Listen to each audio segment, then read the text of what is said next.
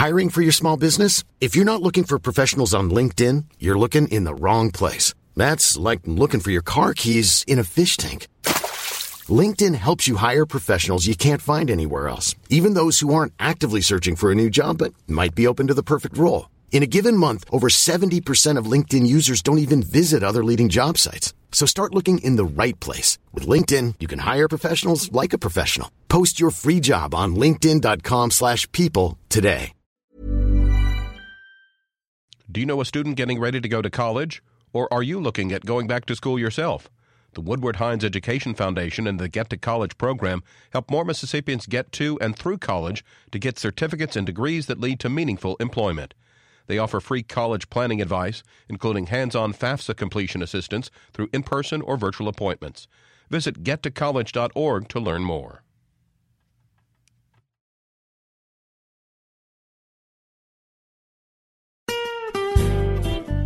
Hi, this is Karen Brown. Thanks for checking out the Mississippi Edition podcast. If you like what you hear, click subscribe, hit like, or leave us a comment if your app has that feature. Then find other MPB podcasts by searching MPB Think Radio on your favorite podcasting platform. Thanks.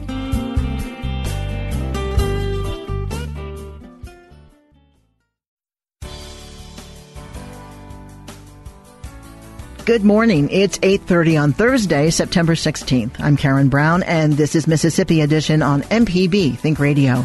On today's show, the state Senate talks teacher pay raises. Then a maternal fetal physician on the threat of COVID to pregnant women. Plus, the state economist releases a new report on Medicaid expansion. And a conversation with writer Alan Guelzo. This is Mississippi Edition on MPB Think Radio.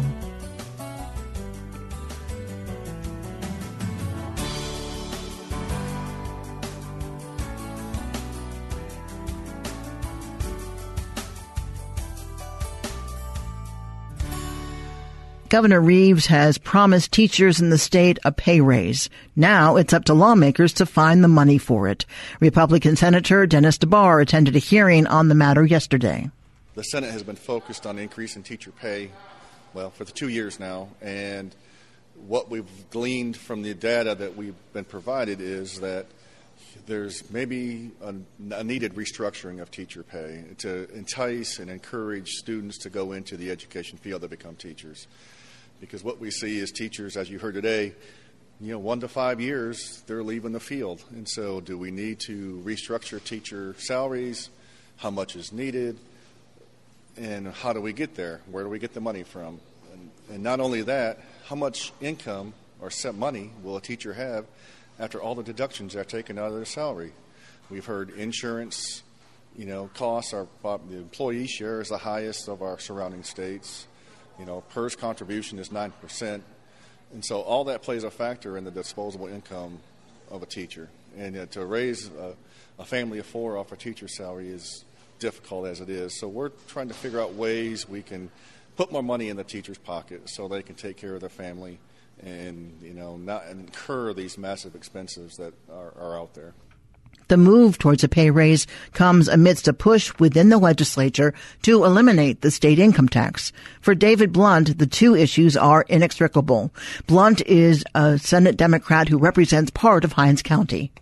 The main point is that you can't eliminate the income tax, as some people have proposed, and raise teacher pay. We want to raise teacher pay. We want to improve education in Mississippi. And the key to improving education in Mississippi, the most important thing, is a quality teacher in the classroom. And the way to make that happen is to raise teacher pay. You can't pay for that if you eliminate the income tax. So we want to do this, and we're studying the best way to implement it. The next state legislative session is slated to begin in early 2022. Coming up, what pregnant women need to know about COVID. This is Mississippi Edition on MPB Think Radio. This podcast is a local production of Mississippi Public Broadcasting and depends on the support of listeners like you. If you can, please donate today at mpbonline.org. And thanks.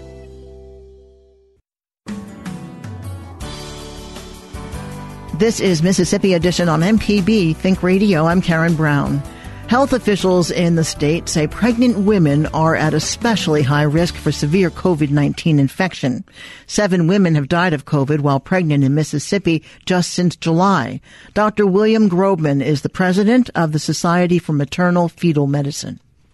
I think the important thing for people to understand is that people in pregnancy are not only no less likely to be infected by COVID, but when pregnant people are infected by COVID, the consequences of that are that they are sicker than if they had been infected by COVID and not pregnant at, for example, the same age that someone would be.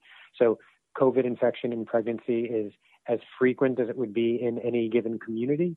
When pregnant people get infected with COVID, they are sicker than age-matched individuals.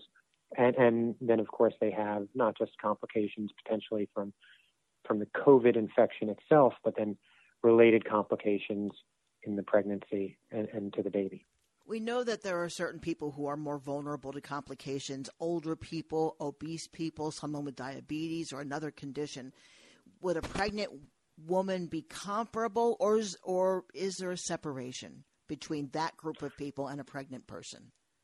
Two ways to think about that question. Just like those other conditions that you spoke about, which are factors for worse outcomes with infection, pregnancy is just like that. So I would consider, and I would want people to think about it, that just by being pregnant, that is a risk factor for having worse outcomes related to having COVID. People who are pregnant, are they also at risk of losing their baby in utero? What I would want people to understand is that when people have COVID infection, the data that we have so far suggests that, like I mentioned a little bit earlier, not only that there's greater risk of complications related directly to the COVID infection, respiratory compromise or failure, but that it is more likely that there are pregnancy complications as well, whether that be preterm birth, whether it be that the fetus is smaller, whether it be even that there is a stillbirth or a baby born so early that it can't live outside the uterus. All those things become more likely in the setting of someone who is sick with a COVID infection.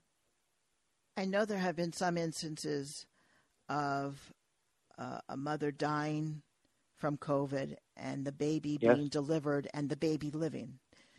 So the mother isn't necessarily passing COVID on to the baby. Is that right? Yes.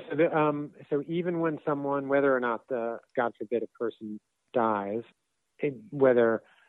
regardless of that, much of the time that a person is sick with or has a COVID infection and a baby is delivered, regardless of that person's outcome, it is unlikely, it is possible, but not usual, that the fetus and then the baby has an infection from being in the uterus, right? Different than a baby being born and getting COVID on the outside.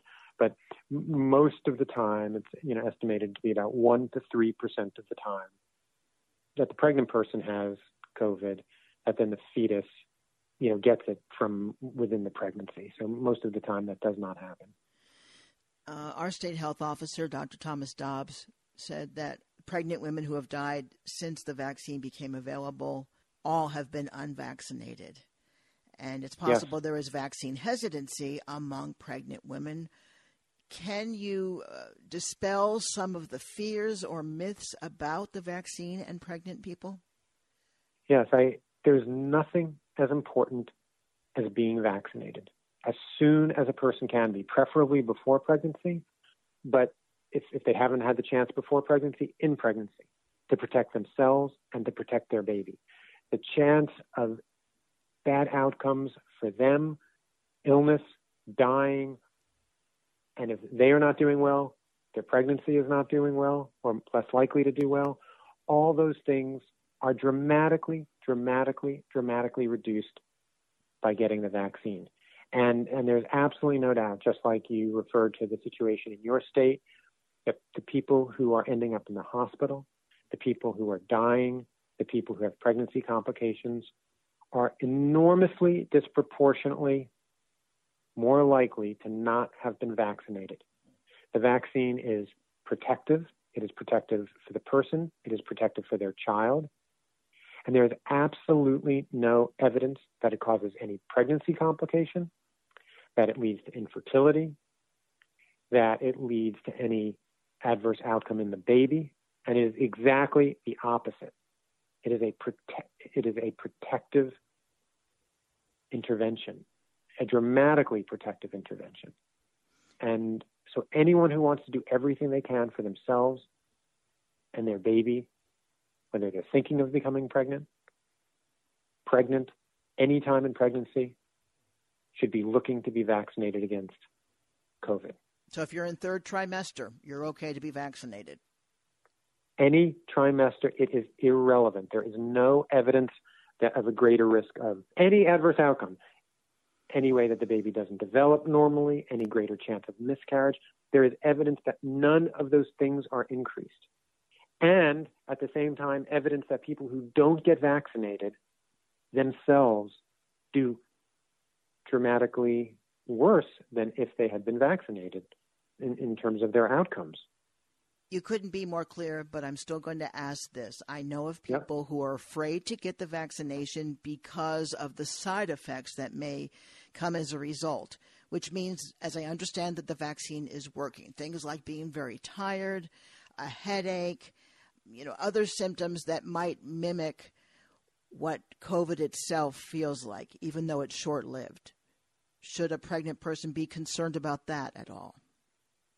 The common side effects from the vaccine are, just like you said, things like fatigue, muscle aches. Those are short-lived and have absolutely no consequence to the health or well-being of a person or their baby. And, it's quite the opposite. What you really don't want to have is COVID infection, where when people get sick from COVID, the symptoms are way more long-lasting than the extremely short side effects of the vaccine. And whereas those side effects from the vaccine have no consequences, COVID itself has the possibility of dramatically bad consequences. And so if someone were just asking themselves a very simple question, what is riskier for me and my baby if I'm thinking about becoming or pregnant, getting the vaccine or getting COVID? It's not even, there's no comparison. Getting COVID and being vulnerable to having COVID, it's not even close. That is so much more dangerous than receiving the vaccine that it should be a simple decision. There's one path that is safer than the other, and that is receiving the COVID vaccine. Dr. Bill Grobman is the president of the Society for Maternal Fetal Medicine. Thank you very much for the information. You're so welcome. Coming up, the state economist releases a report on Medicaid expansion. This is Mississippi Edition on MPB Think Radio. Did a contractor ever tell you the price of something and it sounds so high you think, maybe I'll try it myself? Some jobs just aren't that difficult, and yes, you can do it. If you want to find out how to do those things, listen to Fix It 101, podcast everywhere. This is Mississippi Edition on MPB Think Radio. I'm Karen Brown. Mississippi is one of a dozen U.S. states yet to expand Medicaid. Conservative state leaders, including Governor Tate Reeves, say Mississippi simply can't afford to enroll lower middle-class residents in the program. But a new report from state economist Corey Miller suggests otherwise. Mr. Miller speaks with Desiree Frazier. One of the reasons our office has looked at the Medicaid expansion before, but it's been almost a decade ago since we did that. One of the reasons we looked at it, again, was because of what was included in the American Rescue Plan that was passed in March, which was the big stimulus bill. That includes an incentive for states that have not expanded Medicaid of a 5% increase in the matching rate for the first 2 years on traditional Medicaid. So we found that would be a significant source of savings for about 2 years. In total, just over $600 million. Our traditional Medicaid matching rate is around 78%, I think, right now, somewhere around there. So this would be an additional 5 percentage points on top of that for 2 years. They would still pay on the expansion part the 90% of those costs going forward. That the matching rate on traditional Medicaid is just for the first 2 years. So that was a significant source of savings we found. We also wanted to look at the cost to the state and the savings. We think the cost to the state between 2022 and 2027 would be around $200 million a year. We think the savings from other areas would also be around $200 million a year over that period, plus the savings from the increase in the matching rate in the first 2 years on traditional Medicaid. The other thing we wanted to look at, the biggest portion of the savings appears to be on, this is around 75% or so, would come from the reductions in uncompensated care costs. We tried to make a conservative assumption on how much the state would save in uncompensated care costs of around 25%. So to really, I think that's the most critical variable to look at in terms of how much the save or cost the state is, what will the state save in terms of uncompensated care costs. What else did you look at here? We looked at the economic impacts of Medicaid expansion. Basically, what is the result of all the additional federal money that would be spent on Medicaid in the state if the state were to expand? Probably the biggest economic impact would be the increase in jobs. We think that's around a little over 11,000 jobs a year. But the caveat with that is most of those jobs are in the healthcare sector, and the state already does not have enough workers in the healthcare sector, particularly physicians. So in order to get the full economic impact of that, we would have to find more healthcare workers, either from training within the state or bringing in more workers from outside the state. In terms of the economy, we find that the state's real gross domestic product would increase between $700 and $800 million a year, which is about 0.8% of what our real GDP was in 2019, which doesn't sound like a lot, but our growth rates have not exceeded 1% since the end of the Great Recession, so that would be a considerable improvement. We also looked at population, and this is also related to the jobs. It would mostly come from the increase in employment. So we would have to get the population increase, we would have to get that employment increase as well. And we found that population would increase at most around 11,500 residents in a given year. And that would be about a 0.4% increase in our 2019 population. But again, since we had a slight decline in population over the last decade, that would be a considerable improvement. Corey Miller is Mississippi's state economist. Coming up, writer Alan Guelzo takes on Robert E. Lee. This is Mississippi Edition on MPB Think Radio. Deep South Dining is the show all about the culture of Southern flavor, from fried chicken and collard greens to shrimp and grits and a glass of sweet tea. Subscribe now to the podcast using any podcast app or download our MPB public media app. This is Mississippi Edition. I'm Karen Brown. Alan Guelzo's new book is called Robert E. Lee, A Life. That's a pretty self-explanatory title for a work that deals with the Confederate leader's tangled legacy. I don't have any hesitation in saying in the book that Robert E. Lee committed treason. Because if you take the Constitution's definition of treason with any kind of seriousness, that is exactly what he did. That will probably make some people very upset with me, but I can't avoid that. That is simply there. If there is a real meaning to the word treason, a real constitutional and legal meaning, then what Robert E. Lee did in 1861 was exactly that. Why did he do it? I think in large measure because he was trying to protect a sense of his family's independence. And I think a lot of it had to do with the family estate of Arlington. Now, Arlington is what we now think of as Arlington National Cemetery. Well, that was originally the place where Robert E. Lee called home. It wasn't because he was a flaming pro-Southern, pro-Virginia Confederate. I mean, the man actually had not lived most of his life in Virginia. It had been with his Army assignments. He'd actually spent more concentrated time living in New York than he had in Virginia. This is very striking because Robert E. Lee is supposed to be the canonical Confederate. You read Lee's letters during the war. The man is constantly complaining about the Confederate government, about how it doesn't do its business right, it doesn't know what it's about, its leaders are corrupt. And at the very end of the war, when he's going to Appomattox, he says to one of his staffers, "This is how I knew it would end. I knew it was going to happen like this from the very start." He was revered by those under his command. He was so well respected. And if I understand correctly, he was also respected by generals in the Union Army. Well, in the Union Army, there came a point in the middle of the war when many Union officers and many Union soldiers almost had come to believe that Robert E. Lee could not be defeated, that he was invincible. And this, of course, is what is repaid to him in loyalty by his own soldiers, because his soldiers understand that Robert E. Lee is not going to take them into battles that are going to needlessly cost their lives.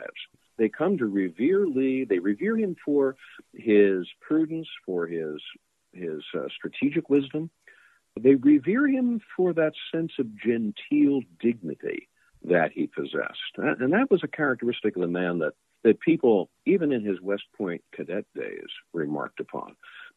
He is the very personification of Victorian gentility. And that is what his soldiers look up to and respect in him, as well as his tactical and battle savvy. It's interesting that he is the icon of the Civil War, of the Confederacy. Jefferson Davis to some extent, but I think Robert E. Lee much more. And how many schools have been named after him, which have now been changed. Just last week in Richmond, Virginia, they finally removed that huge statue of him on a horse, statues coming down and monuments to Robert E. Lee. After what you know about him, is it proper that those things be moved, not destroyed, but moved into museum-like settings or storage or what have you? Is that appropriate, and do people think about Lee correctly? I'm a Yankee from Yankee Land. I imbibed the whole story, the Union story of the Civil War at my grandmother's knee, and she got it as a schoolgirl from Union veterans who would come to her school around the turn of the last century to talk about the Union cause. So I can't fathom why you put up statues to people who committed treason. And I have the same problem with people who wave the Confederate flag. I mean, these were people, including Lee, who raised their hand against the Constitution that they'd sworn an oath to uphold. It's not helped by the fact that the cause that Lee and the other Confederates fought for was wrapped around a defense of human slavery and human trafficking. So why should the artifacts of that have ever been in any place but a museum? Alan Guelzo is the author of Robert E. Lee, A Life, being released on September 28th. Thank you so much. All right. Thank you, Karen. Thanks for listening to the Mississippi Edition podcast from MPB News and MPB Think Radio. Don't forget to subscribe if you haven't already, and if your app lets you, leave a comment or review. We really do appreciate it. Remember, you can always get in touch with MPB News on Facebook and Twitter, and fresh episodes of the podcast are posted every weekday morning. I'm Karen Brown. Thanks for listening. This is Mississippi Edition from MPB Think Radio.